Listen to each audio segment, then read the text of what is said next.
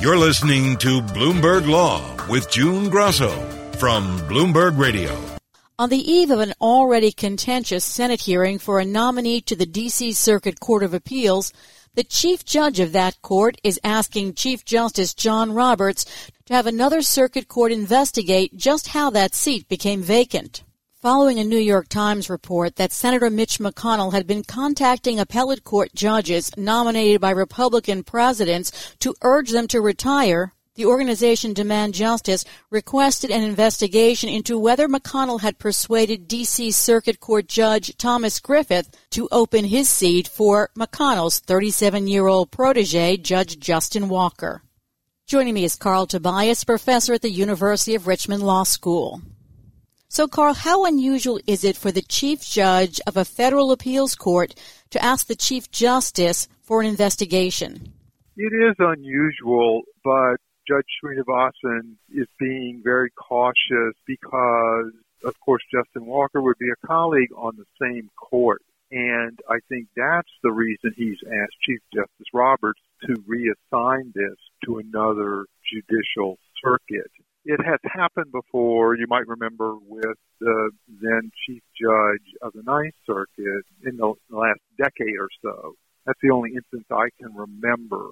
Of course, then the Chief Judge decided to ask the Chief Justice to not have the Ninth Circuit undertake an investigation. So that's exactly what happened there. I think it was assigned to the Third Circuit, and I assume Chief Justice Roberts will do the same here in this situation. Still, it's an important inquiry, and really it's not so much about Judge Griffith, who was assuming senior status on the D.C. Circuit, but rather whether the Majority Leader McConnell has somehow crossed an ethics line and suggested that Judge Griffith and others retire early or right away so that President Trump can nominate replacements. Wouldn't it be a violation of judicial ethics as opposed to Mitch McConnell? I don't know what the violation would be there. Well, I think that someone in the Senate, and certainly the Majority Leader, cannot pressure, for example, someone who's on the bench to change his or her status. But you're correct that if something were promised to a federal judge in terms of retirement or assuming senior status by someone who is in the Senate, and the judge acceded to that, then that would raise serious questions. We'll have to see. It was relatively short notice, but again, we'll have to see what the investigation shows. Chief Judge Srinivasan said he made the ruling without investigating the question that had been raised. Will Chief Justice Roberts definitely assign this to another circuit court for an investigation, or might he take it under advisement and then decide not to? My sense of what he's done in the past is that he, as with the Ninth Circuit and in other similar situations, is more likely to send it along to another circuit and have its judicial counsel then move forward on the complaint as it would with any other complaint. And so I think it's unlikely, it's possible, but more likely he'll send it along to some other circuit, maybe the second, maybe the third, or any other circuit counsel around the country. The nominee, the Trump nominee, actually he hasn't been nominated yet, has he, Carl? So the Trump nominee, Justin Walker, is a protege of McConnell's, whom the ABA found unqualified for his current seat on a district court in Kentucky, where he's only served about 6 months. Did he jump the line, so to speak? Did he leapfrog over other candidates? Yes, but the Senate has been doing this throughout Trump's administration. With the 51 appellate court nominees confirmed, they have leapfrogged and take precedence over the district court nominees. That's why we have 74 district nominees and have had as many as 150 during the Trump administration, because they focus like a laser on the appeals courts and have now only one vacancy left out of 179 judges. And so we shouldn't be surprised. But the fact of the matter is 20 people have been nominated before Walker for the D.C. Circuit, and he's leapfrogged all of them. But that's a priority that the majority leader can set in running the Senate. And he's done that with a vengeance throughout Trump's administration. The Washington Post reported that the White House was considering Walker for the seat long before Griffith announced retirement. Well, it's certainly possible. Leonard Leo is the legal advisor on judicial selection to the president, who was executive vice president and still co-chair of the Federalist Society. And he has enormous influence in this administration, especially on appellate court and Supreme Court appointments. And so it shouldn't be surprising that this has gone on, and apparently Senator McConnell took Judge Walker over to meet with the president before he was nominated. And again, that's not usually done, but Senator McConnell thought it was a good idea.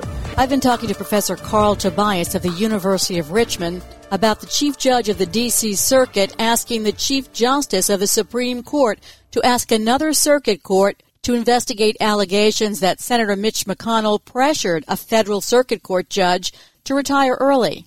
So you said that Senator McConnell has been laser-focused on the appellate courts. He's also been laser-focused on the D.C. appellate court. Explain why that court in particular is focused on, and are the nominations there especially partisan in an already partisan time? The answer is yes. The reason is, and everyone considers it to be the second most important court in the country, because of the kinds of cases it gets, on the one hand, which are critically important. Half of the docket is administrative appeals, and they often involve decisions with the EPA or FDA or federal agencies that have consequences, billions of dollars, public health, safety, and welfare kinds of issues that have enormous consequences for businesses and individuals in the country. Secondly, it's been the springboard for many recent and past appointees to the U.S. Supreme Court. Most recently, of course, Justice Kavanaugh, but before him, Ruth Bader Ginsburg, Justice Scalia, and many others. And so, for all those reasons, it is considered to be an extremely important court. Presently, I believe out of the active judges, there are quite a few more judges appointed by Democratic presidents than Republican presidents. And so it would be helpful. But again, here it won't change that balance, which I believe is 7-4, because you're replacing a sitting Republican appointee, Judge Griffith. Though, again, Walker's 37 or 38, and Judge Griffith is in his 60s. So Walker, of course, if confirmed, would serve probably 30, 40 years.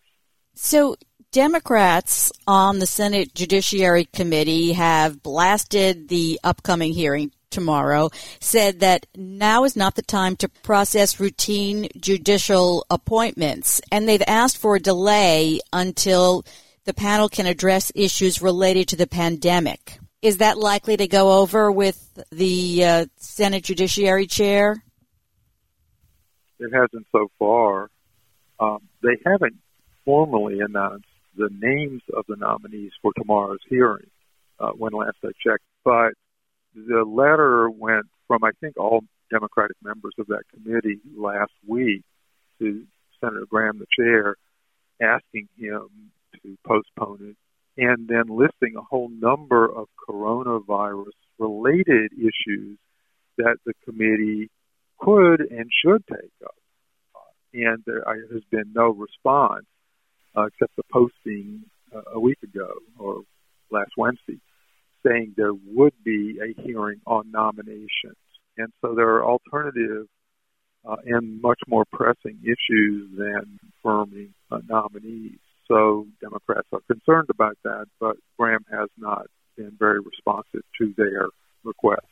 There are some nominees to fill district court spots, which McConnell hasn't spent that much time on. So tell us about the new nominees for the district court spots. Well, there are many, and they're all around the country.